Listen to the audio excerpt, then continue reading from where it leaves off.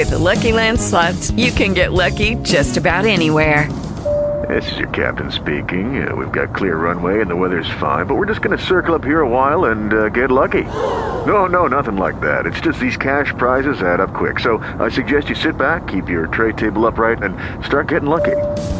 Play for free at LuckyLandSlots.com. Are you feeling lucky? No purchase necessary. Void where prohibited by law. 18 plus terms and conditions apply. See website for details. Talk show. Recorded live. Alright, what's going on, everybody? This your boy Fresh with GraffitiTalkRadio, and I got my partner in crime, Bumbleclaw. Bumbleclaw, we at? Right here, homie. Yeah, I got my other host, Miss Danky. Danky, where you at? I'm right here. What's up, everybody? All right. Yeah, we got a special guest today, DJ Icey Hott from the legendary rap group Street Military. This is another group who was part of the first wave of the Houston MCs making moves to get the music scene recognized. With a unique name, they had a unique sound to go with it because they left an impression on the southern hip-hop scene. So with that being said, Icey Hott, welcome to the show. Hey, thank you. I appreciate it, man. I appreciate y'all having me. Yeah, so, to get things kicked off, man, tell us a bit about yourself and what part of Houston did you grow up in? Well, first part, from I remember, from all the way from the 70s, I was in City Gas. It was on the north side, and then moved to the south side as young because I had family on both sides, so I always was kind of coming back and forth. Right. So, Southside born, born in Herman Hospital, as raised by Third Ward over there. Right. Yes. So, tell us a bit about the north side and south side beef, man. What's the history behind that? Well, people have beefs everywhere you go. And the main thing about it is that everybody has personal different beefs. This is a rough environment, you know what I'm saying? And right.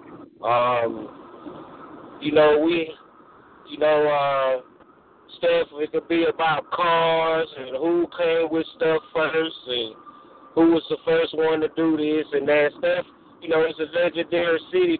And a lot of people was doing stuff that was some legendary moves from both sides of towns. Right, and some people take claims of it, and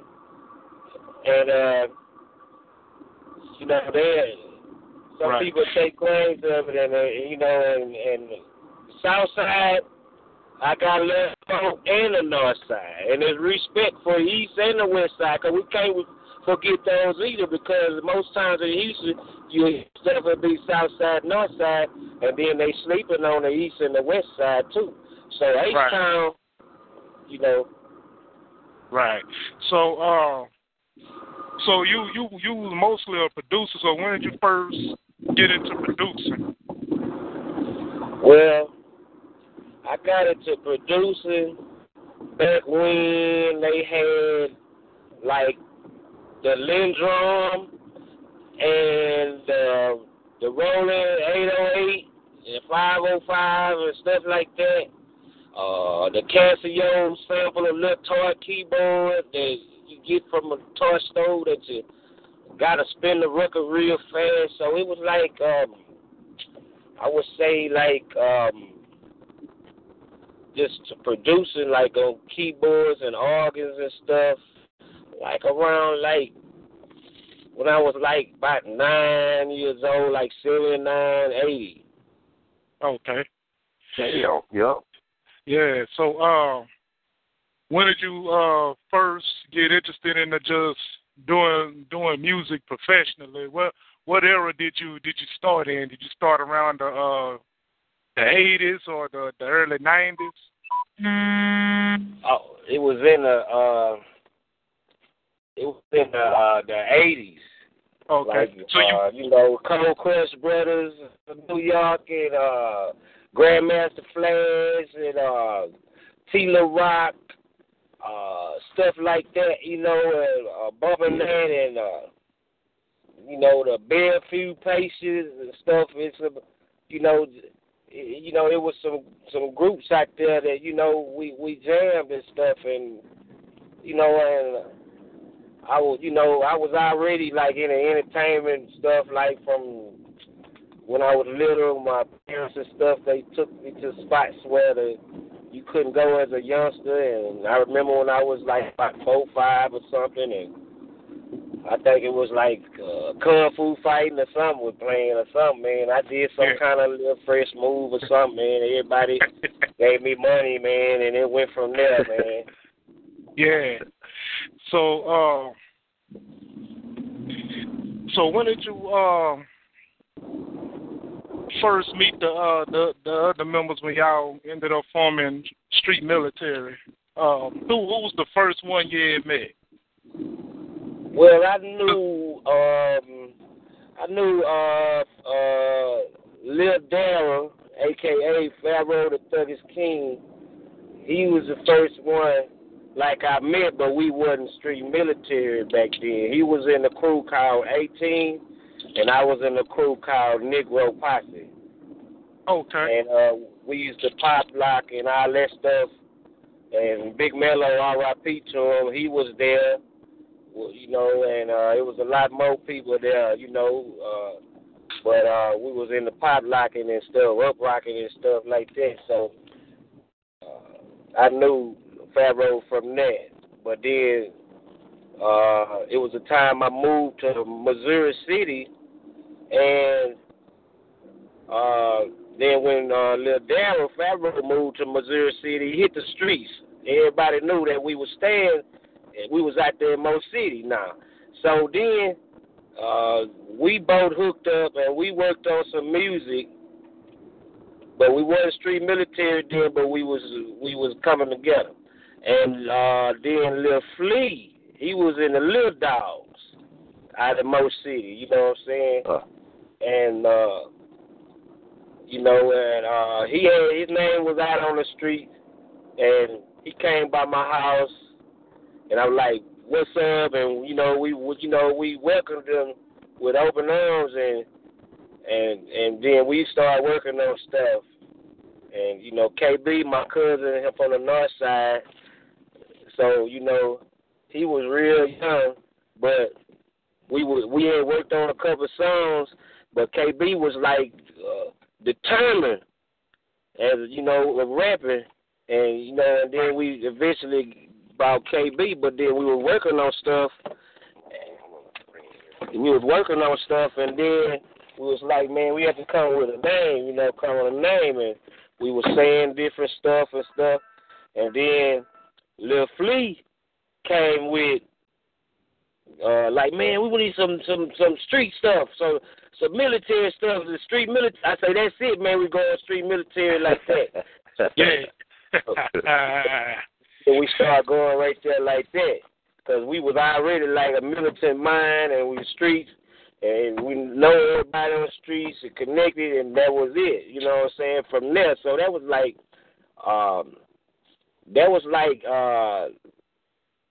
really like 89, like by 89 like that, man. And we would start working on songs. We wasn't out yet, but we were working on songs. In fact, I got some songs, from that time, like we were working. They haven't been out yet, but I will, be putting them out. But it's like those songs they not put out there, but it's some jamming stuff on there, man. But we was working on songs, and I was had a 4-tracker, you know what I'm saying? Right. And and at the time, I ain't had an 808 and 909s and stuff with me. That was more further back with them. But during that time, when I started working with the Street Military, I was working on ASR, you know what I'm saying, and stuff like that. So That's what, you know, stuff I worked on. Some of that stuff that went worldwide, they was from the Sonic, you know, because it was, you know, it was like, you know, that keyboard was just a brain. It didn't come with sound. It just came with empty. It was just an empty keyboard, and it was a sampler, so you could you could sample and put what sound you made. You know, some of that stuff like I made, like you hear some of them basses and stuff like that, like from Don't Give a Damn and stuff like that. Yeah. Right. Like I had a wire. It was an old wire. It plugged in my, you know, plugged up to my keyboard, and it was and had a hum on it though. Like it was humming and stuff. I said I'm gonna sample that hum. Yeah, man. I was like sampling everything. I was like, when it comes to sampling, I was sampling even before that. You know, I used to do sampling with Rock One Posse out of Hong Clock. You know. And, you know, used to do stuff with me and Harvey Love and Big Mello, but my crew was Rock One Posse in Hong Kong, and we was known as the dopest samplers. And we used to do stuff with Flipside Nation and Flipside. They from the clock, and we was like a sampling crews. Like we would sample something, and you don't know where it's from, and we wasn't just doing no loops and you like, oh, that's from that. No, we was getting elements from songs, like a snare from here, a kick from there, a cymbal from here. So it was all, and then you could stack. Right. So, as far as the artists going to group, what was their personalities like? What? Well, we R.I.P. the Nut. You know, speak on him, he gone, and that was he was one of the rarest. He was the hardest hype man in the world. It wasn't no hype man harder than that. That's all I say. Right. Because Ned would dive off the stage, hit the floor, hit the ground like it's water. You know what I'm saying? We go to clubs where they so hardcore, where there's nothing but badasses in them clubs. And it was times that people couldn't get their frustration off. So we come to clubs ready to fight because it was like that's how it was when nobody feeling stuff back then. So we had to be ready when we was coming back then because we was like breaking the hip hop market, making a trail through the South. Just as well as the Ghetto Boys was working, but we were doing our own route, though. You know what I'm saying? I did shit with Willie D, too. I used to beatbox with Willie D. Wow. That's right. What you say? No, I was about to ask you, did you witness some of those battle raps they had back then? Because, man, I see it. Yeah, I witnessed, Houston was I witnessed a battle rap and you know, I graduated out of Madison. I went to Willie Ridge also, and you know, I went to a lot of schools. I was like in the hood, man, for real. But I witnessed a battle with Scarface and this guy. I won't say the other guy's name because he ain't never dropped a record out there, and I wouldn't want to just knock him like that or nothing. But the truth is true. But I seen a battle with Scarface at Willie Ridge back in the day. This dude, he wanted to battle bad so much, he wanted to battle him, and it was like we was all out on the patio, and didn't nobody want to battle me. I bust a rhyme in the air, though, and everybody just, ooh, and that was it. It really was a battle going on already with Brad, but you know, I had love for Brad, but I was like, it was cats. The cat wanted to battle Brad, and Brad and them facing them battled by the door of the patio. Boom, boom, boom. The dude, he had something to him, everybody, ooh, and then Face hit something, and everybody, ooh, and then they took it to the back of the patio. Right. And then I didn't go back there. I was in another world. I just went on and did something else. But then suddenly in the cafeteria, ooh, and then they like Face got the guy. You know what I'm saying? Face had won. So we were like, damn, who won that? Face won it, man. I was like, he winning last time when I seen it. But, you know, I seen that one and yeah. So the first was y'all looking around for in the record deals, and see the first label y'all ended up on was Beatbox Records, but was any other labels looking at y'all at the time, or? Now, Beatbox is the second label we was on. Beatbox is second label. First label we was on is called Gerard Records. Gerard Records. We drop it on Gerard Records. That was in South Park on Reed Road with Keith Babin. Keith Babin is a top-notch brother that Pharaoh, Lil Darryl, he knew about him. One day I was riding, and me and Lil Darryl, we knew each other. So Darryl knew about me on the turntables. Lester Surpace knew him. All of them, they know me about that on the turntables. R.P. Cola, Captain Jack, and stuff like that. Them old school cats that's older than us. So, but anyway, it was like Pharaoh came, and he was like, man, I want you to battle somebody, man. I say, man, come on, man. He said, man, come on, battle this dude, man. You do this, dude, show this dude, nigga. And then he called Keith Babin on the phone. He said, I got somebody for you. I got somebody for you. He finna come battle. We coming right now for the turntable because they had turntables. So I come over there to Keith Babin's spot, and Keith Babin got them 1200 set up and, record crates and stuff. So I'm like, man, this dude, I'm coming to his house. I don't really want to disrespect nobody coming to their house because we could do business instead of just, but it was back in the day. So Babin, he was like, go get on him. So I got on him and did a couple of cuts. He was like, nah, I ain't battling. He put his cousin on me. You know what I'm saying?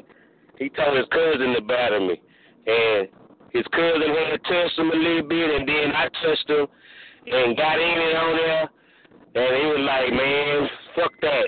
His cousin, so he was like, he wanted to do some shit with us on some music. So I was like, yeah, man, we already been working on some stuff like, we was rapping together, street military stuff, but then we really, that was our record deal with Gerard. We had T-shirts and name pieces and stuff and IDs. We had, alligator leather and stuff on the bars in the studios and shit. So, we were doing that stuff for Death Row. All that, only record label probably was out, it was some record labels out, but, I ain't putting nothing on Death Row. They wasn't out yet, but, they had, that was a hidden record label from the West Coast that got respect for, and Ruthless Records and all that too, and Above the Law and stuff. I could go on about the West and the East, but, I'm like, we had us something in the South, it was different out here, more rougher, so. All right, so with Beatbox Records, did y'all have any label mates on that label? Yeah, on Beatbox, we had label mates. Klondike Cat. Klondike Cat was even on Gerard Records also with us. Klondike Cat. When we were doing our writing and stuff, and we wrote a hook out and stuff, and Cat had a solo project and stuff.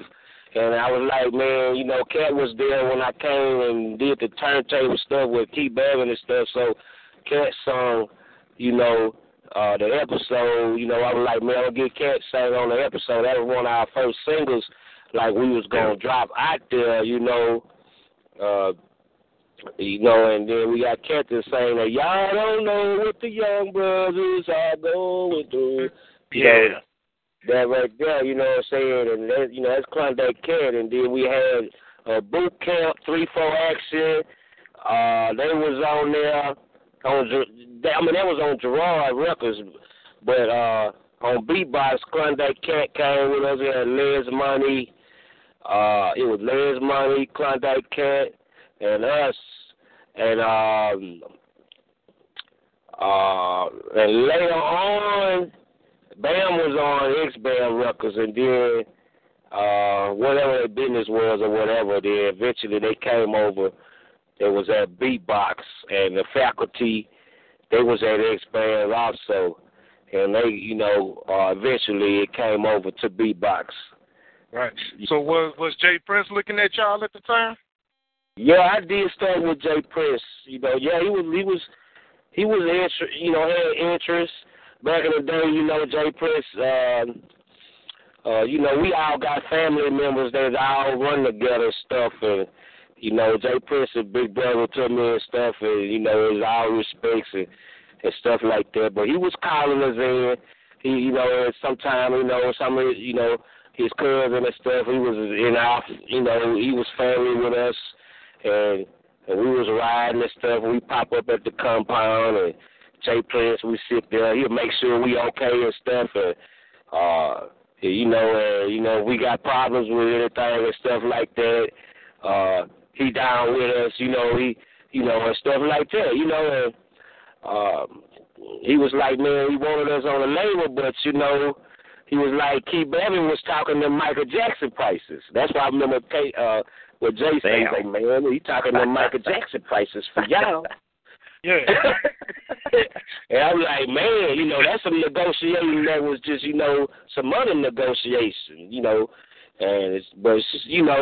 was like, we still were down with Jay, though. That's why us and the Ghetto Boys and all that, we never had problems because it is a family, you know what I'm saying? And it's different companies in the families, so that's like it is. So I dropped stuff on Willie D album, Going Out Like a Soldier album. I was busting some roster and stuff like that. I busted some roster on Big Mello album. It's, that just gave it to the fam. I wasn't looking for, nothing. I just, took care of the fam. That's one thing it was.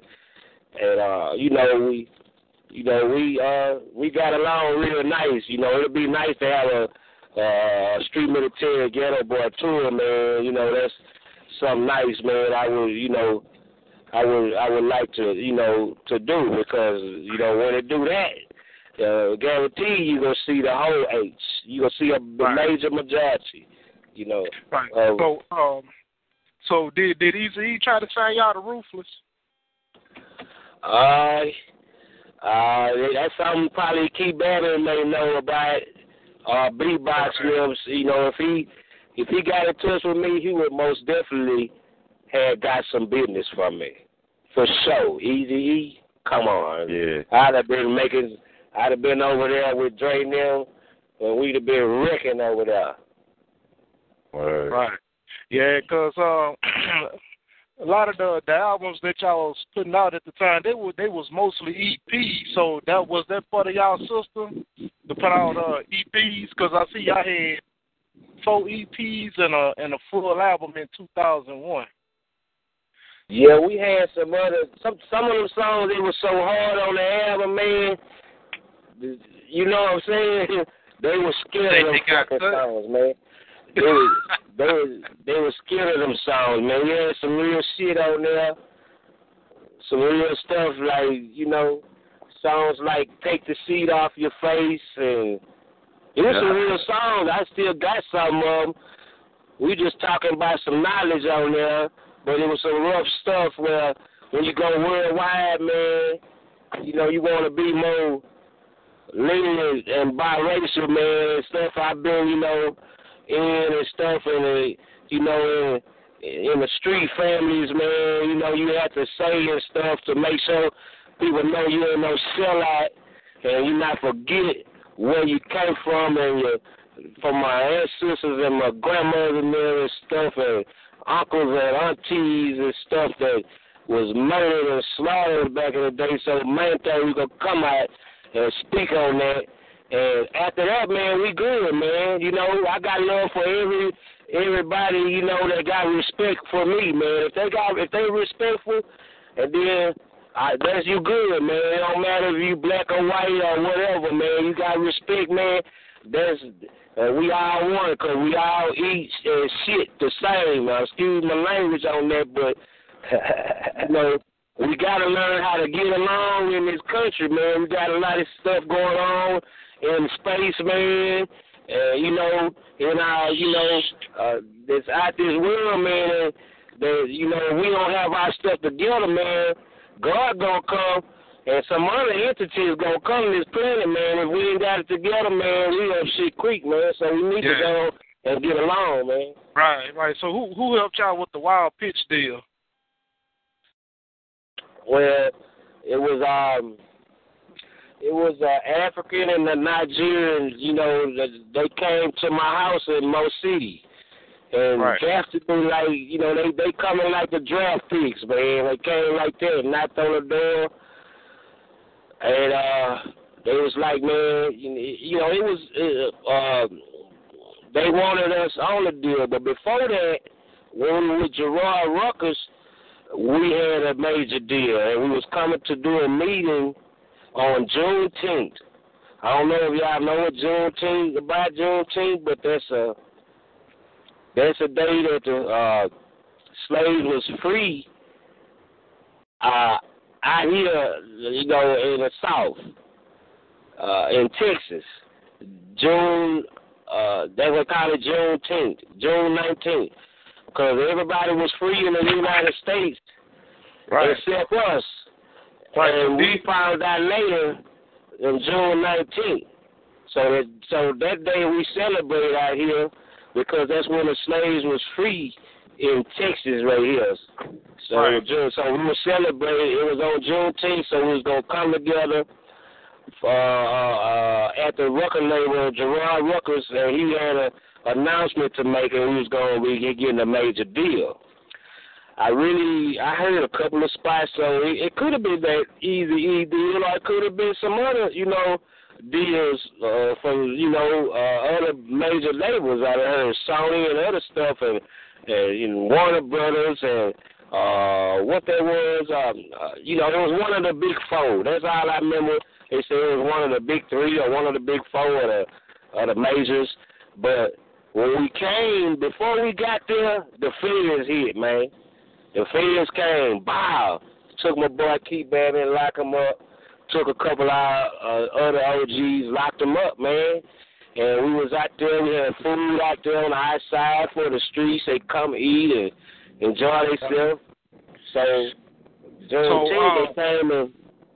Yeah, what you say? So when did y'all meet DJ Screw? I met DJ Screw came to you. Well, I knew Screw cousin. He went to school with me, Big Bub, Bubba Bub, which is running the Screw shop, you know. We went to school with him. So I knew Big Bub first. That's Screw big cousin. He a DJ also.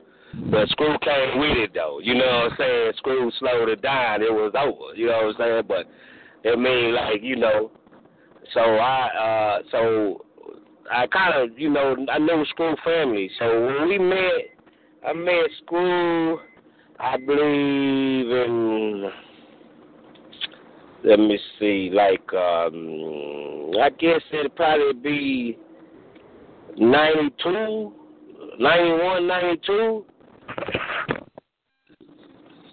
So it was like, you know, but then, you know, Screw, you know, he was getting me crunk, and then, you know, in school, you know, he got it crunk. You know, he was DJing. You know, I used to do a couple of mixtapes and stuff.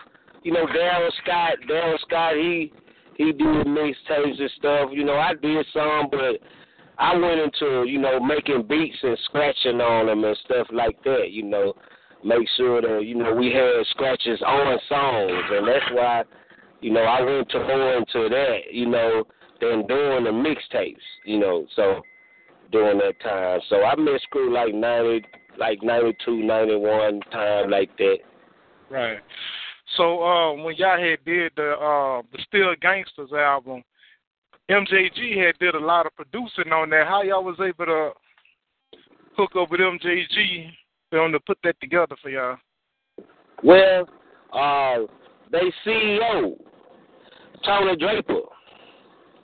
I call him Pom. You know, he know what I'm talking about when he is.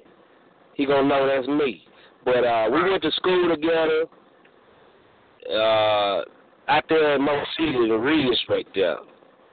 That's where I know Draper from, Mo City. But Draper was always cool. We always had respect for each other and stuff. And Draper and them was working on stuff, and they had a record label in the Southwest Side, and Lil Flea and KB and them and X-Band Records with Bam and the Faculty and stuff like that. They had a record label also, and they was all in the same building. And we all was cool with each other and stuff like that. And then Flea and KB and them, they was, you know, talking with MJG and them and stuff like that. And we all knew Tony Draper and stuff, so we all had a relationship, you know, to be able, you know, to talk with each other and stuff. And it was a time that, you know, we was working on an album, and so it was like, you know, I didn't work on no tracks on there. I did writing on Still Gangster. You know, I feel like, okay, I'm going to let, you know, KB and Flea go ahead and take the lead and kind of, you know, put them together on, like, you know, be kind of, you know, in charge, because I want them to have their freedom as, you know, it's just that, like, you know, me, like, I'm doing everything. I'm not trying, you know, I'm not going to, you know, I want them to, you know, do something part of it too. So they, you know, they wanted to do stuff with MJG. I'm like, it's a go. You know, we do that. And we work with Muhammad 2G. He did some production on there, MJG now, and DJ Squeaky out there in, you know, in Tennessee. You know what I'm saying? We, you know, they did some production. We dropped, you know, so it was like I was just writing on it, and I sit back because I was like, yeah, you know, I was like, you know, it was a time MJG and they were like, man, what's up, man? Because they wanted me to do some tracks on there.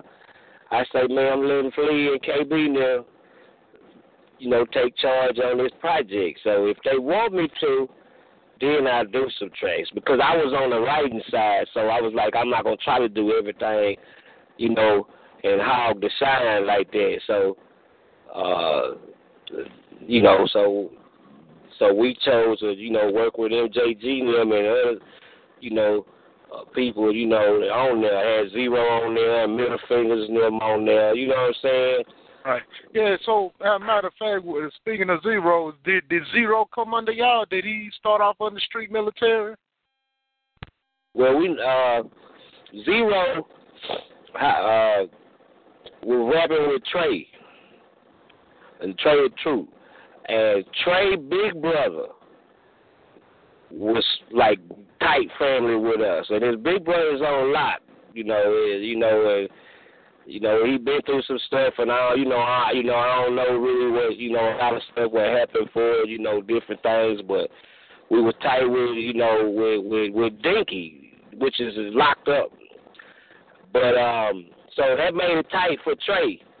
And it made it tight for Zero. So when I met Zero, he was real young, but he always showed respect. But then, you know, he always looked up to us from there because he knew that, you know, we were family. So that was from Zero right there. So I always, you know, have respect, you know, for Zero. You know what I'm saying? Because he showed the respect, you know, back, you know, and. Right. So with Pharaoh, do you still keep in touch with him? Yeah, we keep in touch on and off. We're doing some writing there once in a while and stuff like that. And you know, I keep in touch with his brothers and his mother and them and stuff. And you know, we stay in touch enough to, you know, I could know, you know, what his conditions is and you know, and stuff like that. All right, so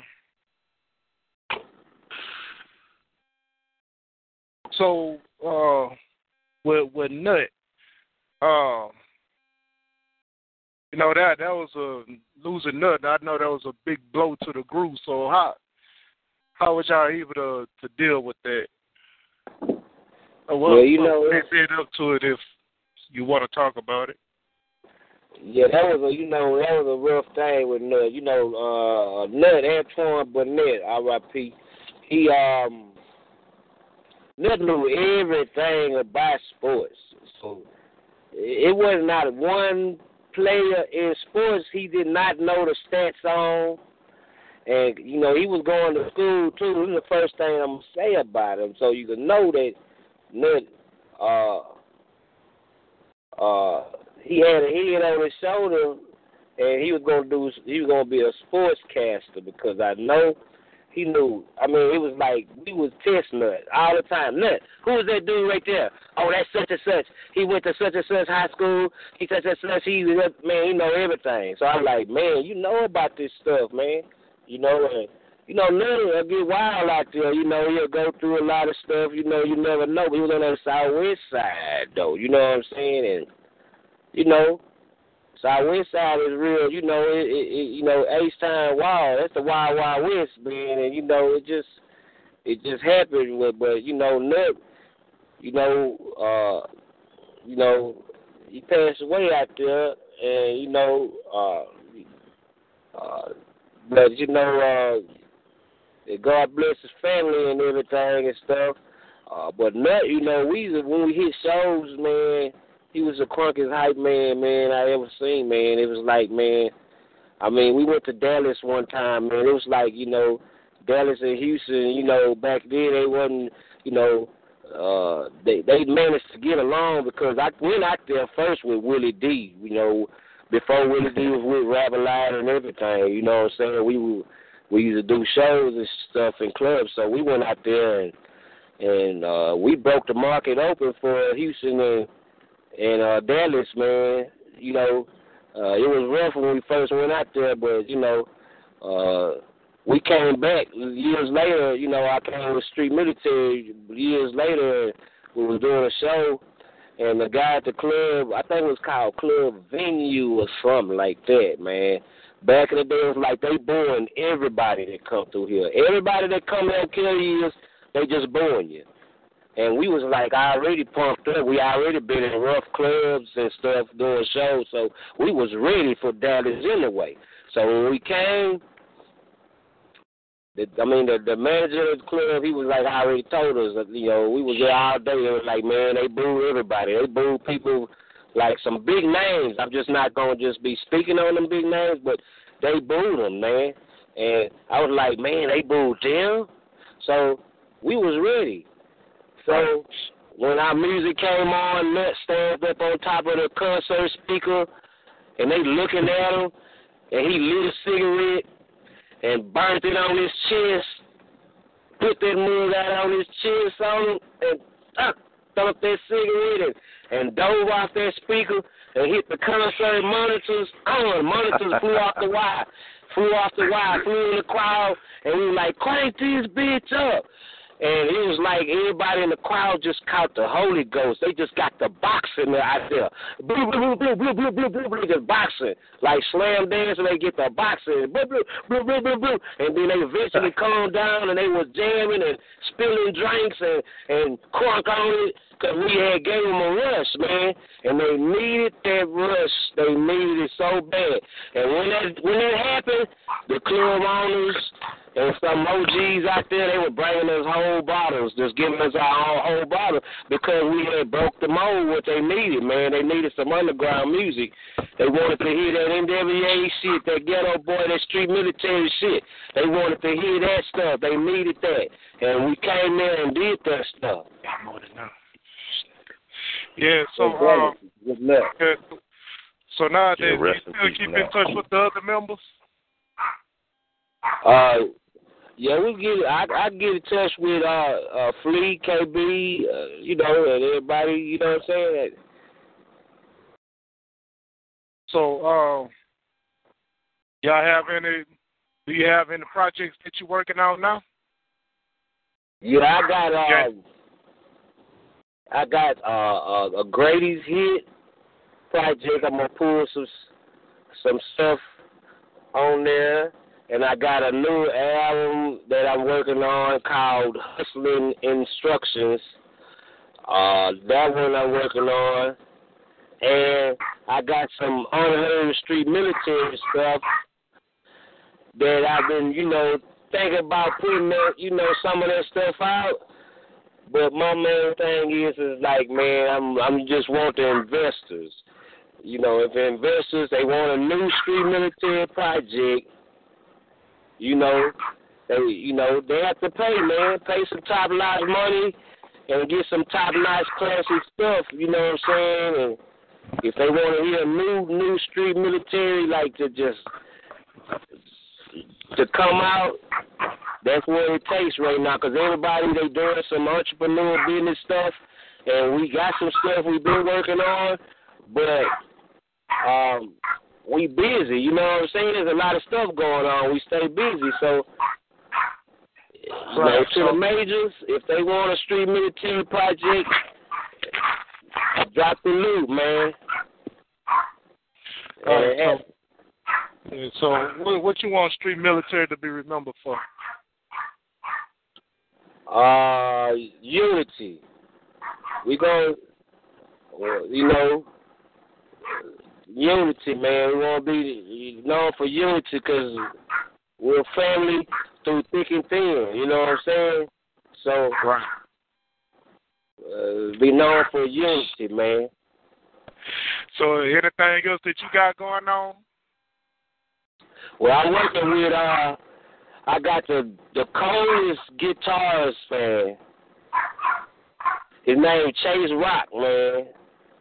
The coldest guitarist in the South, man. He could play anything, man. He's so cold on that guitar, it's practically part of him, man. I promise, man.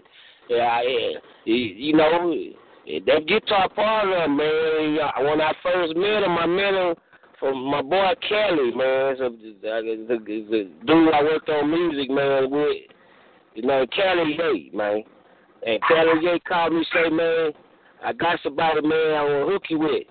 And it went from there, but Chase Rock, that's his name, Chase Rock. He can play keyboards. He cold, man. He's a very talented dude, man. And, he hardcore at what he do, man. And he play a guitar, man. He play guitars to his fingers bleed, so he go hard, man. You know what I'm saying? That's some real stuff, man. And that's when I see talent like that, man, I just I have to work with him, man. And hopefully, sooner or later you'll check an album that Chase Rock he worked on, man. He do hip hop, rock, everything. He do everything just like I do. And I'm like, man, you got to come out, man. I understand totally what you're going through because it's like I said earlier when I was talking before we came on the air, there's a lot of people in the South that haven't, came out. You know what I'm saying? Like I give props to all the old schoolers in the rap game that when the rap industry, the hip-hop industry was very poor, that we wasn't really coming on records and stuff. And it's some big talents that from the back in the day, man, before I even came out, man, they was there, man. Hip-hop was in, it was here, man, before we even, was able to get a shine in the South like this, you know what I'm saying? Because everybody looked at the East and the West Coast, and and we weren't in the spotlight. So it was people, when some of their old school was out way back in the day and getting their shine on, we didn't have no shine on back then, but it was most definitely going on in our area. McClay, you got something you want to ask him? Yeah, I was wondering, how well did you know Big Mello? Oh yeah, we was tight, man. Big Mello, man. We we used to pop lock and stuff, and you know, and break dance and stuff, and you know, in contests and stuff, man. It was in crews, you know. Mello was in what that was. I think it was Hard Rock Edition or something like that. Yeah. I was in a Negro Posse. Fallow was in the 18. You got more other cats, you know, out there. They was, you know, in that stuff like that, and that's where I know Mello from, man. From popping and beatboxing, we all were beatboxing, and we was in it, man. And R.I.P. to Big Mello, man. Yeah. You know, he was very talented, man, and you know. Yeah, Big Mello, you could tell that he was old school because of, you know, out that first one, that the Bone Hard Niggas album, man. Yeah, you could tell that, you know, he had that ear for soul, you know, because a lot of them samples on there came from them soul songs, you know, back in the 70s and the 80s, you know, that was one there. Yeah. I mean, like that Love Don't Love Nobody. You know what I'm saying? Yeah, then right before Pocket came with Keep Your Head Up, you know, before you used that same thing. Yeah. Oh, yeah. So Big Mello was the truth. R.I.P. to Big Mello. Danky, you got something you want to ask? Hey. Well, you know, of course, I want to ask you, I don't want to say who is your favorite rapper, but who is one of your favorite rappers? One of my favorite rappers is K. Reno. Already. K. Reno, man. Yeah, man. It's more, but you know, I'ma just keep it, you know, keep it tight, man. So yeah, okay, already. Well, he is one of my favorite as well. So I got you. Did you ever battle K. Reno? Who, me? Yeah. Man, we unified. We like some stuff is like you ever heard of a thing like, man, you too dope to battle? That's how he is, man. We like, you know, it's a, you know, maybe if it would have been in the early years, but I told K. Reno that the other day. We worked on a song. I say, K. Reno, if somebody want to battle you, I would want to beat them up because I'd be like, why they was in the early time, man? Don't try to come and battle nobody, you know. Nah. You know, K, man, you know, it's like, man, it's some people like, man, they, it's like untouchable, man. You can exactly. That's like putting fire in fire, man. Why you gonna put some fire in fire? Right. How can you do that? Right. You know what I'm saying? Did you ever see K. Reno battle like old school Raheem or like Jukebox from back in the day, Ghetto Boys? No, I ain't see, you know, I ain't see him do that, but I just know that K and them, you know, K did some good battling, man, back in the days, and Nip, Dice and them and K and them and Klondike Cat and them. Yeah, that's PC. Rapper K and them, you know, it's a more, you know, I just, you know, it's a, you know, it's some, you know, AC Chill, all them, they, you know, they specialized in that, you know what I'm saying? In rap battling. If you want to battle, then battle. Me, I was like, my battling ways was like, I was like, shit, all the way around. I seen Willie D and Romeo Poet do a battle before back in the day, and they was getting each other back and forth. Sometimes each one of them a win each week or this way and back and forth.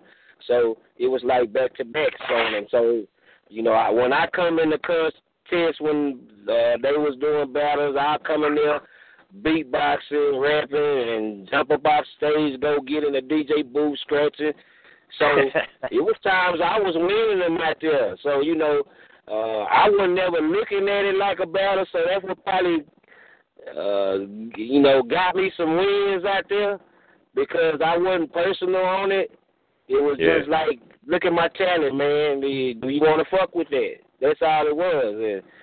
And you know, Me and Willie D, we came together and we was hitting the road and doing shows before you was rapping live. You know what I'm saying? So, Yeah. But I give props to the old school ghetto boys and the new school ghetto boys. They can't, all the ghetto boys is ghetto boys. You know what I'm saying? From the first ones to all the way to the ones that's to now. So, Right. So that it is. Everything is cool, man. I guess that's about it. Yeah, man. I got a website where I gotta have my work done with Mr. Baldhead. It's a lot of crews out there I'm working with, man. I mean, stuff will keep popping up, man. Stuff gonna keep popping up. Like, just features is like mad, like for real. So, one day I might put together a feature album that I like stuff I featured on, and it's a lot of work, out there. It got to be a lifestyle. That's what it's about in the industry, So. Right. Yes, sir. Right. My website is superjamming.com. It's spelled It's spelled